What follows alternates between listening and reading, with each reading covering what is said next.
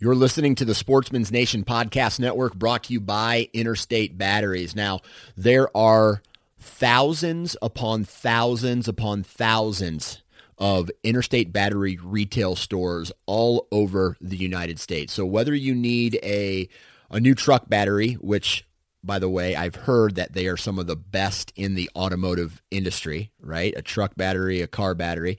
If you need batteries for something as simple as a remote control, or a unique battery for a rangefinder, or one of your children's toys, Interstate Batteries not only has those batteries available. If they don't have them, they can order them for you.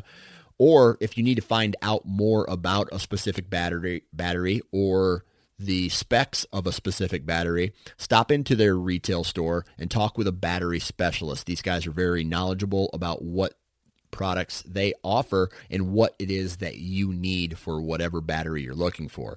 So stop in to a local retail store or visit interstatebatteries.com to learn more about their company, the batteries that they offer, and a whole bunch of other stuff. So check out interstatebatteries.com.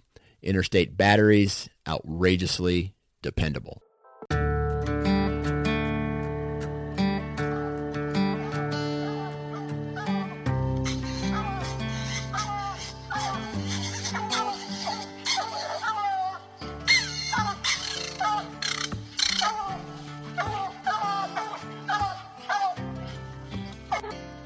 This is the Houndsman XP Podcast.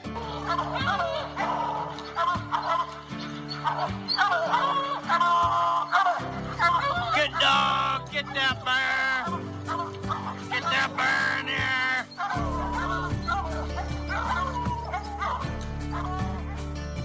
The here. original podcast for the complete Houndsman. Look at your total go, Justin Heights. We're gonna get him. We're gonna get him. The podcast that represents our lifestyle of extreme performance. Get up there. Get him. Get him. Yeah, good boy. Good boy, Ranger. Uniting houndsmen across the globe, from east to west, north to south. You know, if you're going to catch a cat or a lion, you know, you have to have teamwork. We take you to the wildest places on earth. Yeah, so how many days a week can you spend out there? As much as I can, to be honest with you. Anytime that I get, I'm out there. Join us for every heart-pounding adventure on Houndsman XP. I'll tell you like I tell everyone else, I'm going to hunt whether you're here or not, so you might as well be here.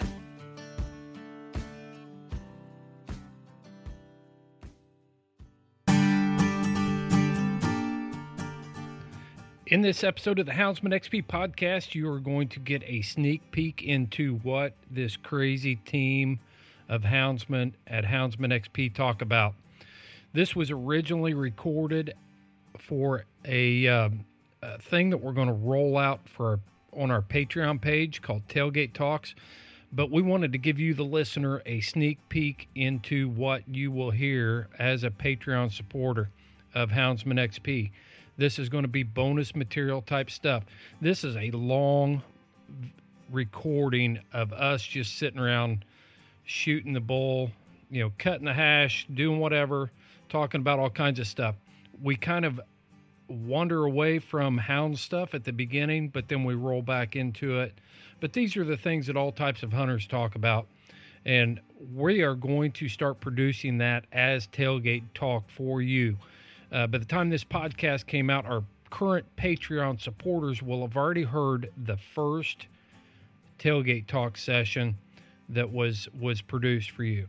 So an episode like this, even though it's 56 minutes long, we are going to take conversations and topics and cut them down much shorter and give you bonus material as houndsmen. But this conversation was fun. You can tell that it's much more relaxed, but we talk about traditional hunting. We talk about big game hunting. We talk about flintlock rifles. We talk about traditional archery. We talk about cheddar brats, and we talk about all kinds of crazy stuff that should not go in the dishwasher. There is all kinds of stuff in this podcast that you're going to probably enjoy. I hope you get a lot of laughs out of it, but it was fun to make. So sit back and enjoy the podcast. Before we get there, a couple things. If you haven't heard already, Freedom Hunters is partnering with Houndsman XP to take veterans, America's warriors, their kids, their family members on outdoor adventures across the United States. And you can find all of the information that you need to get involved with Freedom Hunters on our website at houndsmanxp.com. You go to our link page there, Friends of Houndsman XP, and you're going to find Freedom Hunters. In 2020, we are working with houndsmen across the United States to give you an easy way to take a veteran and his family and introduce him to hunting. Take him on that hunting adventure. It's going to be very rewarding for you, and it's going to help our houndsman lifestyle and our community give us a credible voice. These patriots, warriors, are very patriotic. They will vote. We need them in our corner. We need them to be a positive voice for who we are, to preserve, protect, and promote the houndsman lifestyle. Go to houndsmanxp.com, click on the link to Friends of Houndsman XP, go to Freedom Hunters, or you can send me an email direct. And my Freedom Hunters email address is houndsmanxp@freedomhunters.org. I'm looking forward to hearing from you. Let's get something set up in your area to pay back to the people who are providing us with the freedoms to free cast these hounds. Enjoy this podcast. We want you to have a good laugh this week.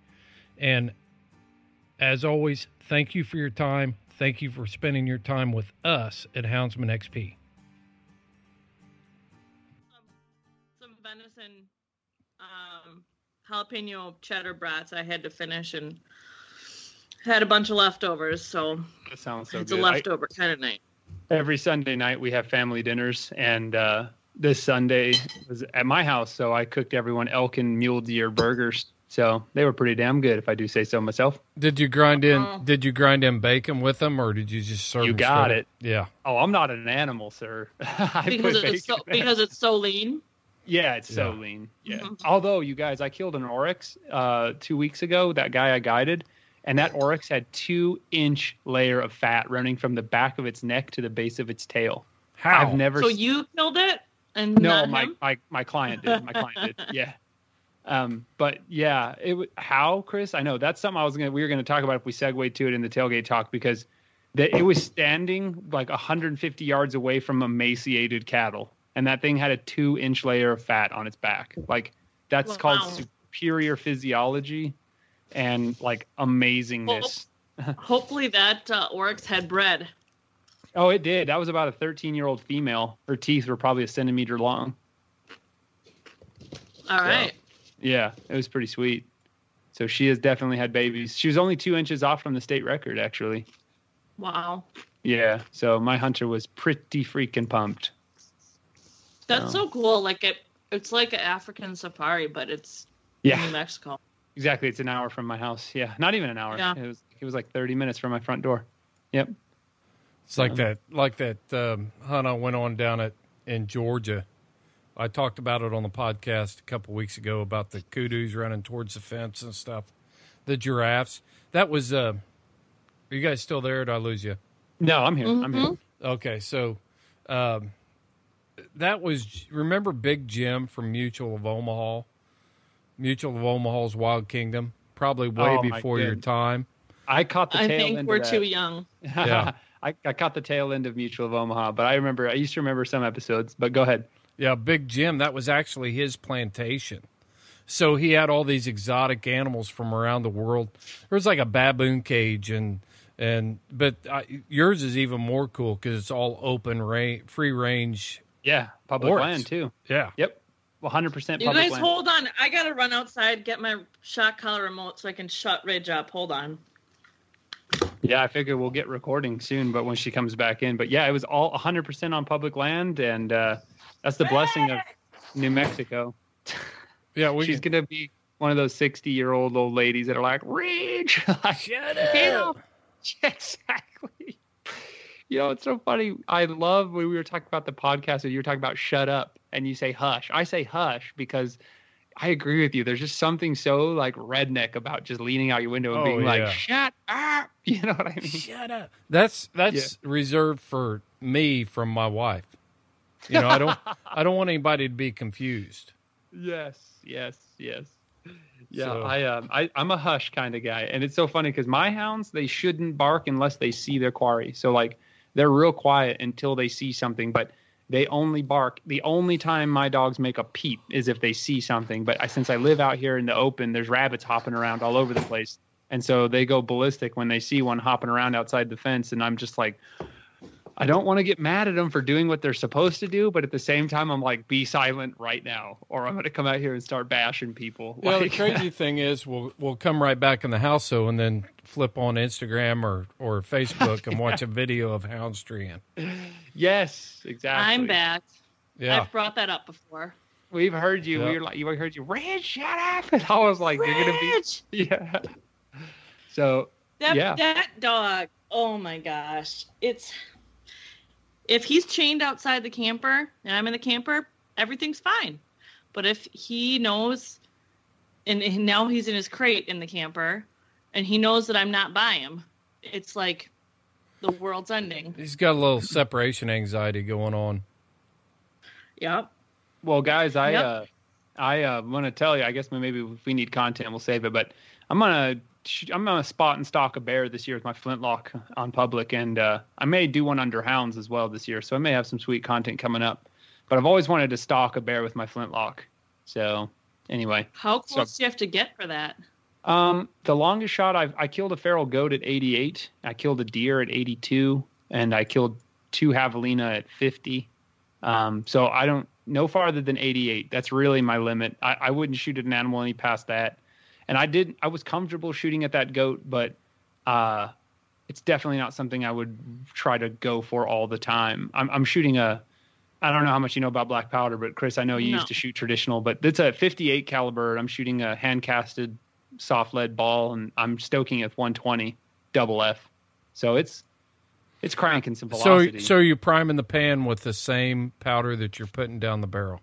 No, I use 4F on the primer. You realize that the original hunters primed out the same horn. Oh, sure. Yep. You know, you can. I really don't get much slower ignition out of using 2F. Oh. But I just use the 4 because I got it, and it has more surface area. So when I'm hunting in high wind or something like that, I have a better chance of catching it in that little dust. But yeah, I've primed with 2F that I've just used a rock to kind of crush it a little bit finer. I've primed straight up 2F. I've primed 3F when I just have it available. Yeah, you can both. take like your napping hammer from your flint, and when you pour your 2F in the pan, just use the backside of the napping hammer and crush it up a little bit finer. Golden. Yep. I quit buying and I quit carrying a priming horn or anything. I primed and loaded out of the same horn.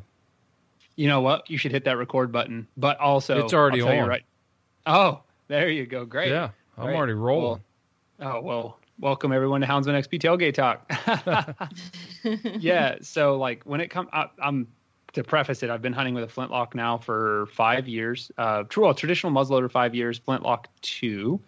I've killed 3 deer, an oryx, 3 javelina, and a feral goat with flintlock or traditional muzzleloader. Yeah.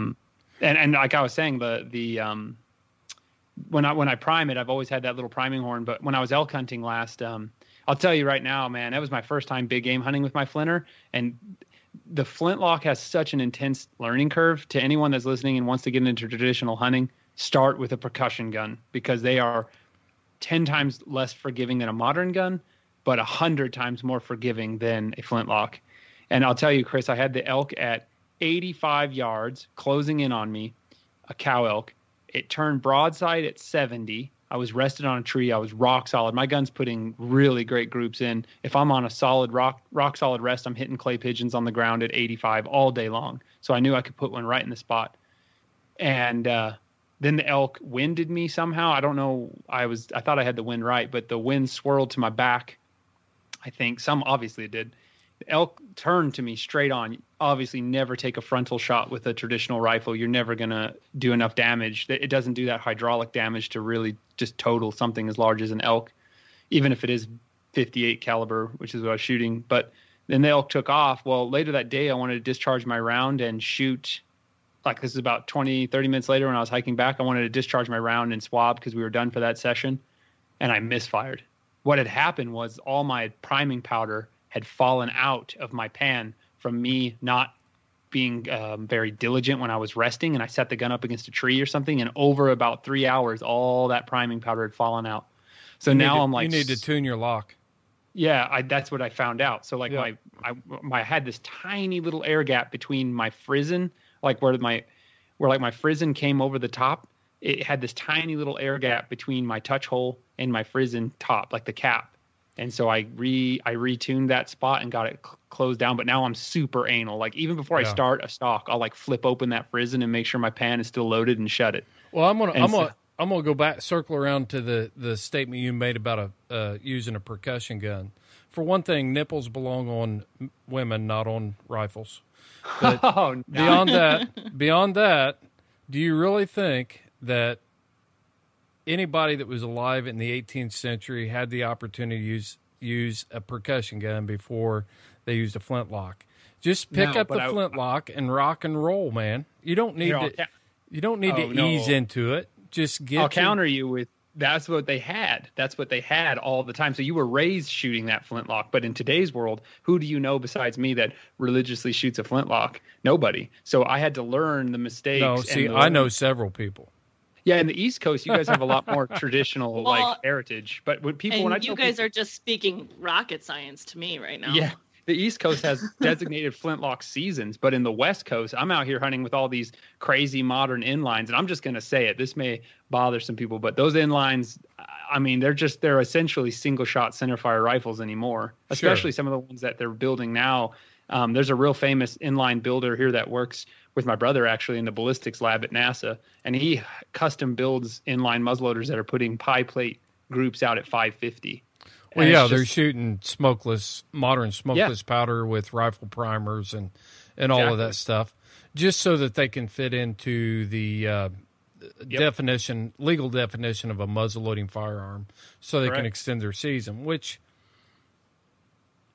like it or hate it, there's more hunters in the field. Like it or hate it, we go back to the podcast we recorded.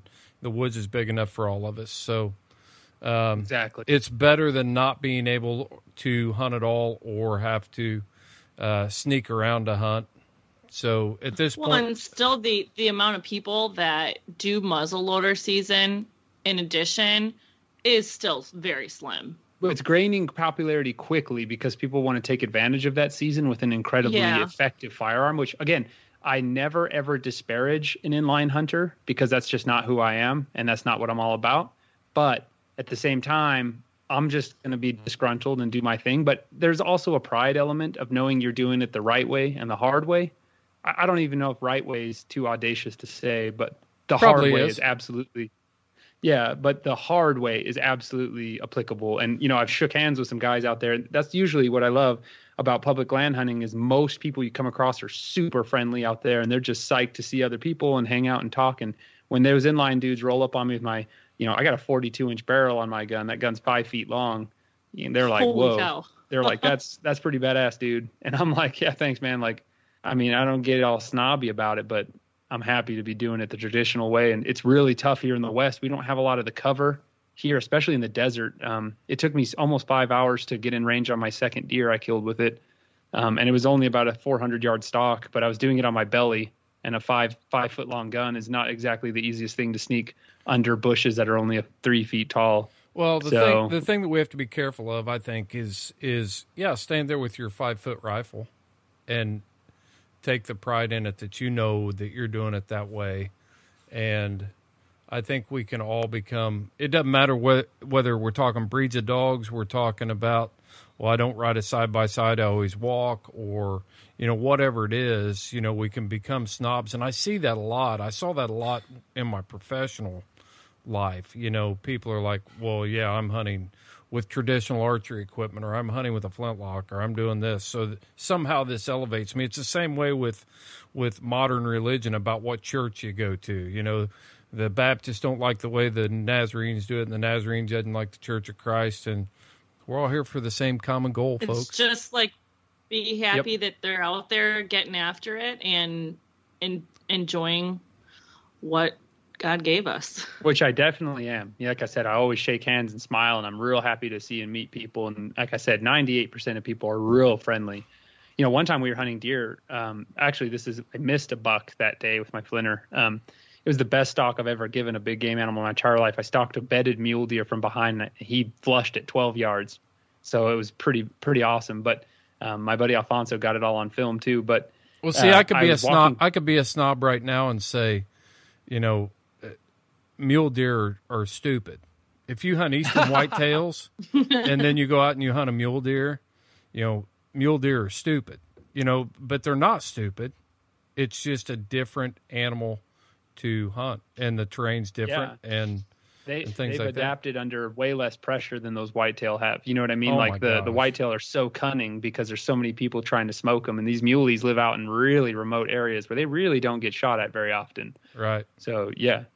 But anyway, I just think it was cool to see my first mule deer when we were out on the Navajo Nation. Like, I just like to, awesome. to see them. I can't believe you saw one. Here I am.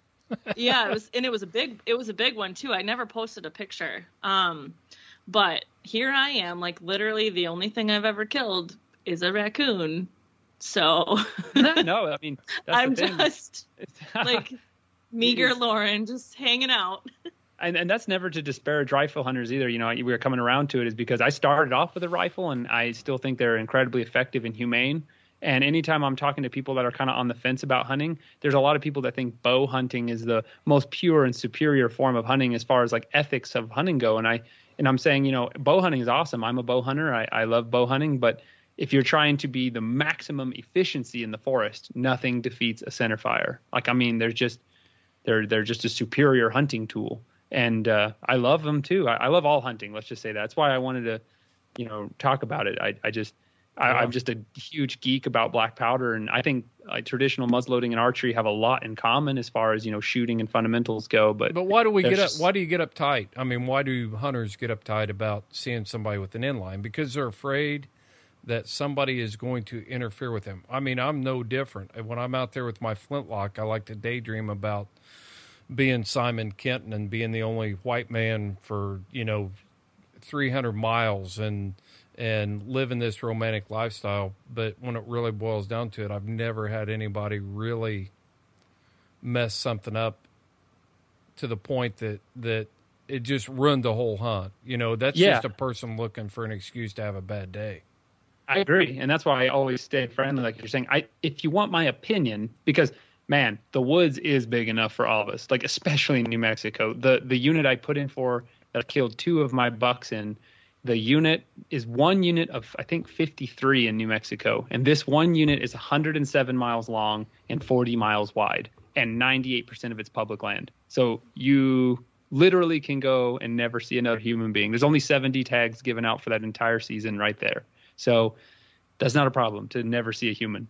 You know, it's just that I guess what I feel is that, like, you put in all this time and dedication to master something as difficult as a traditional muzzleloader, and then you feel that it's cheapened when someone can do it at a more I guess that's how I feel. It's like, again, this is a light conviction. If anything, I don't really get upset about it or, you know, whatever. But like, stand your ground. I think I'm going to argue. Yeah, with I you. am. And so it's like I think it's BS that the spirit, the core value of muzzleloader season has been violated by these ultra modern, super high tech weapons that mimic a centerfire in every way, but load through the front. They even load their primers through a bolt action in the back. Like, right. It's just a violation of everything that the black powder season was set aside for. Well, humble opinion. Couldn't you say the same thing about archery equipment, though? I mean, you go from... I think the disparaging... You go from the Osage self bow, the guy that's making... You know, have you ever read any of Saxton Pope and Art Young stuff or Fred Bear's stuff? Any of that stuff? Have you ever read any of that? I love Fred Bear. Yeah, Fred Bear is amazing. Yeah, I've read lots of Fred Bears. Have you ever heard of Ishi? You ever heard the name Ishi? He's a famous archery hunter, correct? He was the last Native American in California. He actually came walking out of the mountains and walked down into civilization. He was the last surviving member of his tribe.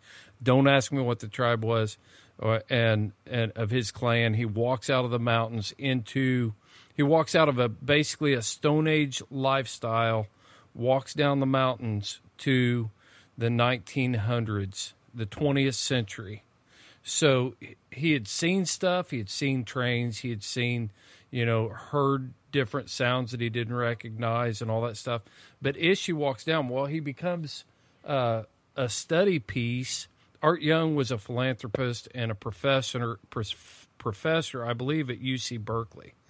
And so Art Young was also into archery. So he started doing a study on Ishi. And he documented this whole thing, and he talks about how he hunted, and he was the first traditional archer, for real traditional archer, that Art Young had ever met. And so he documents this whole book and this whole study on Ishi. So it's a fascinating story, but think about Ishi and what he thought when he saw Art Young's U-bow, when Ishi had been up there, scraping out bows with a rock and making sinew strings and making arrows out of reeds and napping his own points and using birds and fletching his own arrows out of crow feathers, raven feathers. Okay, first off, I want to be there. Okay, that's what I want to be. Next, Ishi was a Yahi people. He was a Yahi Native American. I just looked it up. So if anyone was curious. Yep. And everything you just said was confirmed by the Wikipedia page. So congratulations. You did a very good job. But it can't be wrong. It's always so correct. Hey, Wikipedia absolutely. Is pretty amazing. But anyway, yeah.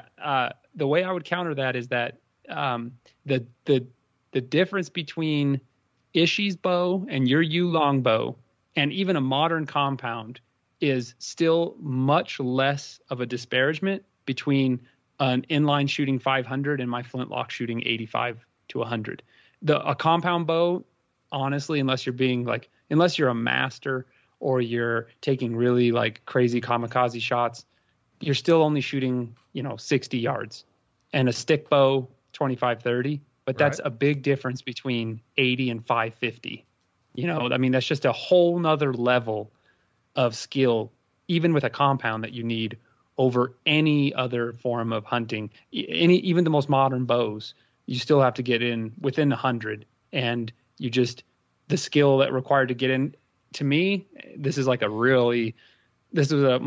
friend who's a flintlock hunter that I finally met.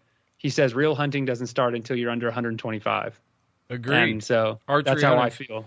Archery hunters will tell you the same thing, and traditional bow hunters will even say under 80. That's when the hunting starts. And I agree fully. Look at all my first traditional kills were all at 88 to 85, 82, right around that 80-yard mark. And so when I was really proud when I, started killing animals at 40 and 50 with my flinter, So anyway, I don't want to just sit here and self-adulate all day long. I was looking at my flintlock and I was like, I cannot wait to use that thing. I got a deer hunt and a bear hunt. And so I'm really excited to take a bear with my flinter and a deer with my flinter this year. So. Yeah, you ought to do And you said you want to do one with hounds too. So how many bear takes can you draw? How does that work? So you can do 2. So there's no draw for the bear in all hound hunting in New Mexico is done by over the counter. There's no draw season for hound hunting. Yeah. So I guess the way they've New Mexico is a really hound friendly state, and I want to keep it that way. So we're always on the lookout to protect it. But the thing is why would you raise hounds year round if you only get to hunt 5 days a year? So the thing is the way New Mexico manages its bear population is you have bear management units, and there's a set quota of bears that can be harvested in each unit, or a set number of females that can be harvested. There you go. And so whichever one reaches first, so whichever one is reached first, that unit is now closed. And so when you harvest a bear, you have to bring it to the nearest game and fish office and have its pelt tagged and a tooth removed from its skull so they can show that it was harvested legally. And you can go out, but a guiding outfit can take out as many people as they want as long as the person that is harvesting the bear is the license holder. But you as an individual, I believe, can only harvest 2 bears, possibly only 1. I can't remember. I'll have to look it up in the rules. But New Mexico, same with lions and bears. With bears, we have a pretty long season. It's August to whenever the bears go to den, which is like November. In some units, late November. And mountain lions year round. So there is no pursuit or training season. You can just go mountain lion hunting anytime you want. Same with bobcats. You can only harvest bobcats in the fall, but you can chase all year round. So, and then of course all your varmints are all year round with dogs. So, yeah. So a mountain lion is still classified as a varmint in New Mexico? No, sir. It's considered game. Okay. Is there a quota? There is. Yep. It's the exact same as bears. Okay. And so that's the biggest, I don't want to say defense because it makes it sound like we're in a fight, but like the biggest defense for hound hunting is that like we're incredibly selective. And I know in the short time I've been in the hound hunting world for 5 years, I've immersed myself in as many different styles as I can. And I'll tell you right now, a scent hound hunter will kick your butt if they catch you killing female mountain lions, because that will close the unit down for everyone quick and there'll be less mountain lions for everybody. But if you get around a group of big game hunters, lion hunters, they will complain about people getting this season shut down because of female quotas being filled. Exactly. So say a unit has a 10 mountain lion quota, but 3 of those can be females. As soon as those 3 females get tagged, that unit's closed. Right. That's why they get mad when females get shot. Yeah. Yeah. So if all these houndsmen are out there and they're saying, I'm going to kick anybody, who's killing the female lions? Who's doing it? It's spot and stock hunters typically, and bait. Bait's illegal in New Mexico of any kind, but spot and stock hunters mostly. Do you think it's because they can't? I mean, you should be able to tell the difference between a tom and a, what do they call females? Man, that's a good question. What is a female? I should know that. A female. I always call it a female. Yeah. Kidding. I know, like you can tell if it's an adult, you can measure the track length if there's snow and stuff like that. But it's maybe if you're doing the spot and stock, you're not putting it up a tree, so you don't have as much you have no ability to time set or ability to. Yeah, right. Yeah. So that's why hound hunting is awesome. It is awesome, and that's a great segue to say, there's no other time that you're going to get a chance to evaluate your quarry than when you have it treed with hounds. That's right. Going back to the spot and stalk, we often say you really never know, like if you're spotting that black bear. For instance, a couple weeks in Idaho, we're out there glassing, boom, we find a bear on the side of a mountain. That thing had to be 1.5 miles or 2 miles away. And man, that's a big bear. We could tell by the size of the tree. It was right. It's like, wow, that's got to be a boar. It's so big. And as we're sitting there, so, well, we're talking to people that look at black bears in Idaho all the time, and they've not seen bears of that size. Yeah. So, as we sit there and we glass some more, now you see this little black speck following, and then you see a little brown speck following. So it was actually a sow. So by effective glassing, you can disseminate some of that stuff, but still it's risky business, not like when you've got quarry up a tree, especially with lions. Mm-hmm. That's the reason biologists always use houndsmen to get our data, that or hair traps. Exactly. So, exactly. Yep. Biggest friend of biology and predators are houndsmen for sure, and the good old fashioned hair trap. And then they DNA the hair, I'm guessing, to determine if it's male or female. Yeah. Okay. Yep. Cool. The stable isotope studies have changed everything in predator biology because we can now do diet analysis and we can build a population in the area based on these hair traps, and it's an incredibly low stress way to build up your population in the area. So, yeah, it's awesome. Yep. Well, you often hear houndsmen say, You know, they've got the female quotas too high, or they've got this, something's out of whack. Like the biologist doesn't know what he's doing. And what do you say to that, Seth? When the DNA says that there's more bears than what someone will be like, I know there's 50 bears in here, and they say there's only 3. That's BS. I see a bear every day. Is that what you mean? No, I'm saying you get a group of houndsmen, and we're taking some liberty here. You know, I've said it before. Why are the female quotas so high in this unit? We're not seeing that many lions. Why? How do they set quotas? So okay, I'm going to go out on a limb here because I don't work with predators and I don't work with any predator biology, but I'm just going to go about what I learned in school. And my friend, who is a predator biologist, they use a lot of the hair trap sampling data, and they use a lot of historical data and trends. And they also use on-the-ground surveys and reports. And so, you know, if there's an abundance of prey, you can correlate between the abundance of lions. And also in traditional areas that have traditionally high populations of lions, we'll have a higher quota. And so that's about as honest. And I'm not willing to go much farther because I'm not on the ground making those survey calls. But basically what's happening is these biologists are collecting information from multiple sources. Oh, yeah. So bringing it all together, and then they are making the hypothesis of how many female lions can be taken out of this unit, still be good for the resource, not overly impact the resource, be good for the predator-prey ratios, be good for the ungulate population. I mean, you think about all of that. It's not just some arbitrary sit-down, well, we killed 6 females there last year. Let's go ahead I think we can up it a couple. Let's go to 8 this year. You know? Definitely not. Yeah. So yeah, they have dozens and dozens of those hair traps out all the time. And again, like there's a lot of data that's flowing through. I mean, my buddy's an aphis hunter and he hunts coyotes, but he also contributes a lot of data to disease sampling and things. And that's all they do. I mean, all they do is sample population densities of carnivores in the area: foxes, coyotes, bobcats, lions, bears. So it's a really honed science. And sometimes, you know, quotas move, but in case anyone's wondering, the reason that the female quota is so low is that mountain lion females have a lot smaller home range than males, and one tom can move through and impregnate all the females in a given area. But if you lose females, you're going to take a long-term hit on that population. So obviously taking out breeding age females is frowned upon. So that's why the quota is so low. I mean, it's not unsporting, right? It happens, but it's definitely not something you want to be doing all the time.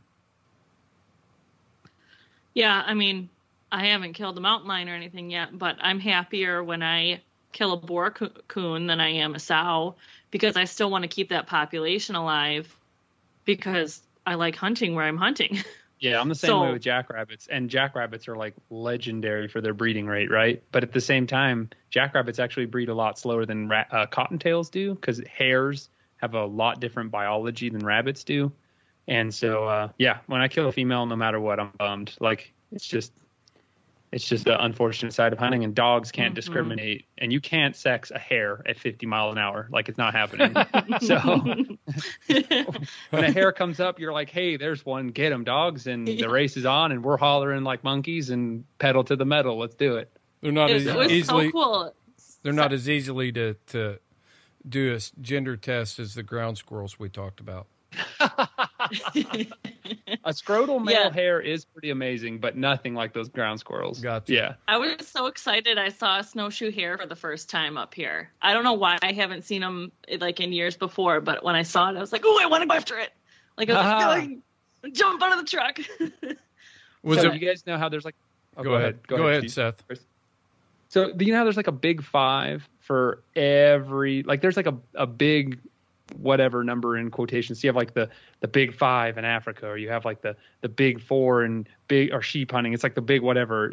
There is a big 5 that Dutch salmon kind of made up for hare coursers, and it's the 5 species of North American hares. And you actually have to travel an insane amount of distance to complete it. And does anyone know the 5 species of North American hare? No, but it sounds like kind of like the Grand Slam of turkey hunting. Grand Slam, that's the word I was looking for. Yeah. So I would the say whitetail. blacktail. Oh, go ahead. And then you got the cottontail. Nope, they're not hares. Those are rabbits. Okay. Well, okay. So snowshoe, jackrabbit. There's 3 kinds of jackrabbit. Oh well. Let's just get down scientific here. You don't even want me to break out scientific names. That's just when it gets embarrassing and nerdy, and you guys are going to turn the podcast off.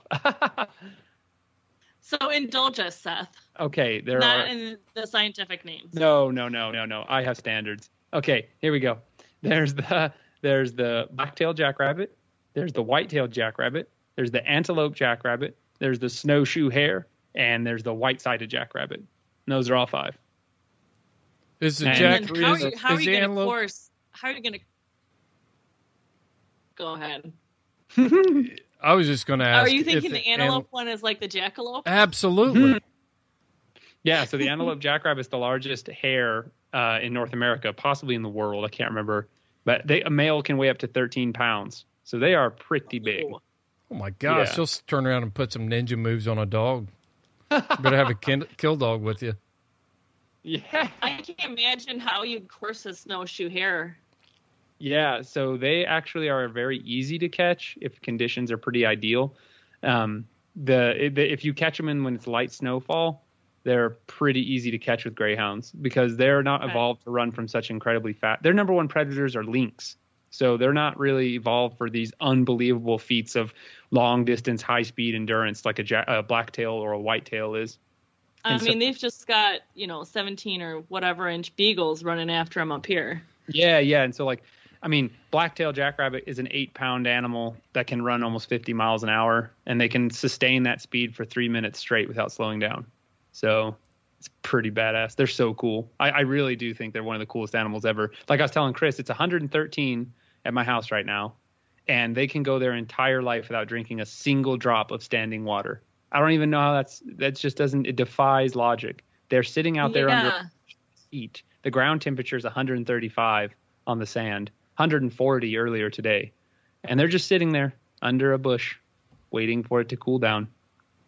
So I know I just re-listened to our podcast with Andrea today, or at least a part of it, and you said that about not drinking water. That's crazy. They're crazy. A lot of animals here are like that actually. And oryx, the not invasive. Well, some people will say they're invasive, but I don't. The introduced African gazelle to New Mexico's public lands here. Here in the summer, this is an animal the size of a small horse. Males can get about 800 and 900 pounds. Females can get around 500, 600 pounds. They can go in the hottest part of summer right now. They can go about 11 days without water. So for an animal that size to go that long without water is pretty incredible. And in the wintertime, they can go months without water. It's like the American camel. Yeah, they're amazing. And their ability to utilize ultra harsh environments to suit them is incredible. They're masters of survival, really. They can just it'll be 95 degrees outside and you'll see 5 of them just standing out there grazing, and you're just like, what? How is this even possible? And they're evolved to live in a really brutal place, the Kalahari. So their skin, a bull oryx has thicker skin than a cow oryx, and his skin on his back where his shoulders would be, it's about 1.5 inches thick, and that's so when lions jump on his back, they don't tear him up. So you have to have a really good skinning knife to get through those bad boys. If you want to do not my kitchen paring knife. No. You can't pack that a lot. Yeah, you can't bring your coonskin and knives with you, Lauren. It's just one. It's just one knife. I need to know which one it is in case there's ever a dinner at your house. I scrub it and put it through the dishwasher. Hey, my dad would say that always sanitize dishes in the dishwasher, so that was his thing. So, well, I put a lot of stuff in the dishwasher. Like I'll sanitize the dog collars. I put my just like your regular dishes. I've never sanitized a dog collar. When it gets real stinky, put it in the dishwasher. I never thought about that. Define stink. If they've rolled in some nasty dead animals. I'm not putting that in my dishwasher. That's why I got buckets and bleach. Gets clean. Exactly. Yeah. Well, I've tried. I've scrubbed it and I've done vinegar and all this stuff, and I'm like, I can still smell it, especially with that brass nameplate on there. Mm-hmm. So, I put a lot of stuff in the dishwasher. Oh, I don't know. my I don't know goodness. what else, but My pointer Yeah. pit bull loves rolling in carcasses. I mean, like she will smell a carcass out. Put her in the Run up. dishwasher. I've thrown her by her scruff and her tail into like cattle stock tanks and things like that. But like my greyhounds, they're like giant cats. They see that carcass and they're like, yuck. They like put their nose up and walk away. And I'm like, good dogs. Heck yes. Like, so, but they hate baths so much. I've never seen dogs that hate water more than my greyhounds. My Saluki, he doesn't mind. He'll get in the water, sort of, kind of. My greyhounds hate water so much that even if there's a puddle on the floor, they won't step in it. And if you wet the ground to make like cool mud for them to lay in, they will not lay in it. They hate that water that much. It's crazy. I mean, if it's raining outside, my dogs and I'm like, go to let them out, they're like, no. And I have to like force them outside, and then they're Yeah, like standing under the porch. I'm like, come on, like I'm not dealing with this right now. yeah, But they don't mind baths, but that's because they get, their massage and everything. They get a bath. Yeah, I don't And bathe. Cedar swam for the first time up here. When I got to Ashland, we went to the beach that's right like in town, Lake Superior, and there was this guy like wading out in the water, and she just went. Like never been in the water before, and just went. And I was like, oh my God, it was so cool. It was awesome. hot too, wasn't it? Yeah. Because you had her covered up in some kind of beach wrap or something in that one. Oh, picture. that was a different beach. That was like a week later. Oh, okay. Or 5 days later. No, I had her covered up in the towel. I brought her to the beach, and she was the best dog at the beach. She just stayed there. I didn't even need to tell her to stay. But the flies were just so bad. So I just covered her up. She was happy as a clam. Okay, so here's my question to the houndsmen here, hounds people. So, Chris, honestly, do you bathe your dogs? And if so, how often? Because, well, why don't you start? I think there's going to be a difference between those who bring their dogs inside occasionally and those who do not. Yeah, see, my dogs live inside. So, well, they don't live inside. They come inside every day. So I'll be we'll see.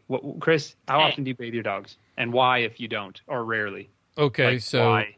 all right. When Mongo and I headed out west last year, and he was going to ride in the front of the truck because it was going to be extremely cold, then Mongo got a bath. Actually, he got a shower. I rode with him the first leg of the trip, and we stopped. Where we stopped? Sioux Falls, South Dakota. And I'm not going to name the motel in case they're looking for me. So we get in. Just ruin that bathroom. Yeah, we get in there, and so I just take him right in the shower with me, and I'm scrubbing him up, and then the shower starts filling up because there was so much hair that came off of him. It was clogging the they're drain. like, what kind of man Yeah. party was in this shower? Exactly. That's what the people thought. And I was just like, holy Some cow. weird hair. So now I'm taking the drain cover off, and I'm plunging the drain and stuff, so I didn't get charged for it. Oh, yeah. Yeah, it was bad. Okay, So- so why did Oh, he get that though? Why did you give him that? Just because he thought you needed one, or he was cold, or what? What was the deal? Because he was riding in the front of the truck with me. Well, he rode from here to South Dakota with me, and he rode in the dog box. Okay, so I didn't have to deal with the funk in the truck. And but I knew leaving South Dakota and it was sub-zero weathers. He was actually traveling by himself. If I'd have had two dogs in the box, I one was side going of to the say, box. so the other one's got the short end of the stick? No, I just took Mongo on that initial trip. Oh, okay. So okay. he was riding by himself in the dog box. If there were two dogs in there, I wouldn't have done it because two dogs will keep each other warm in that dog box. But he was riding by himself, and I thought, I'm not going to make him. That's just too cold, too much air. He's going to ride up front with me. And he did. He rode the rest of the way. We had to pull over a couple times, and set some rules up, and him know what part of the truck he was allowed in and which part was my part. He wanted to get up front and help me drive a couple times.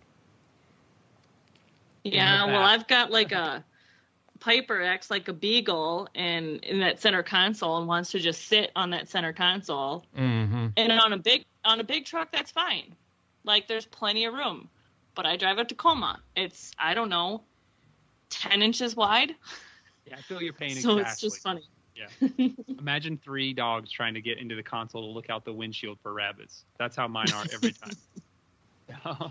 I have to I need a camper show badly or a dog box with my Tacoma because I just cannot have 4 dogs in the back of my Tacoma, like in the back seats. Yeah, you need a dog box. Just a I little do. light dog box. Yes, exactly.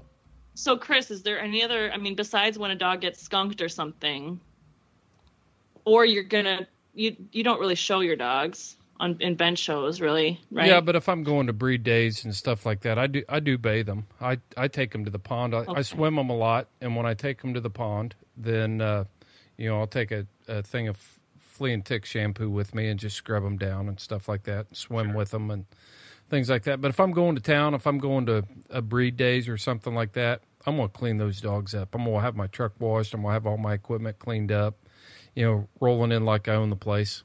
Let the dogs strut their stuff. So just an illusion. Yeah, that's right. Anytime in this household I go to breed days, I better bathe beforehand. You know what I'm saying? Yeah. I'm just kidding.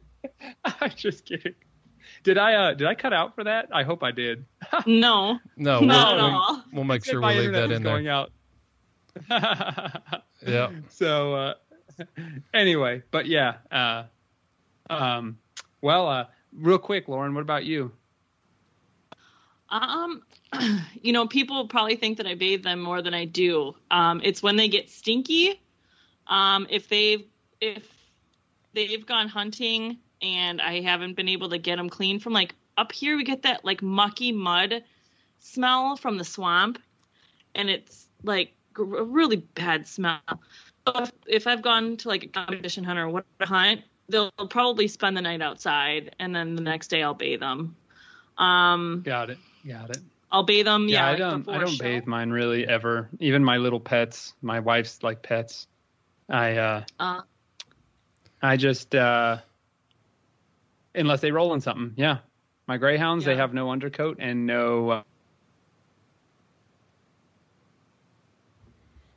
Did I lose you guys? You lost Seth for a second. I lost Seth for a second. Okay. Well, hey, great. This is a tailgate talk. We're not going to turn it into a podcast. And good point. Yeah, so easy. Yeah. Yeah, we can go on and on, but we do need to get together, the 3 of us, and do this more often. We're going to be rolling these tailgate talks out. It's bonus material for our Patreon sponsors, and just chatting about dog stuff, telling funny stories, and catching up. So, Lauren, you have fun in bear camp. I have Be stories safe. to tell. I bet you do. I bet you do.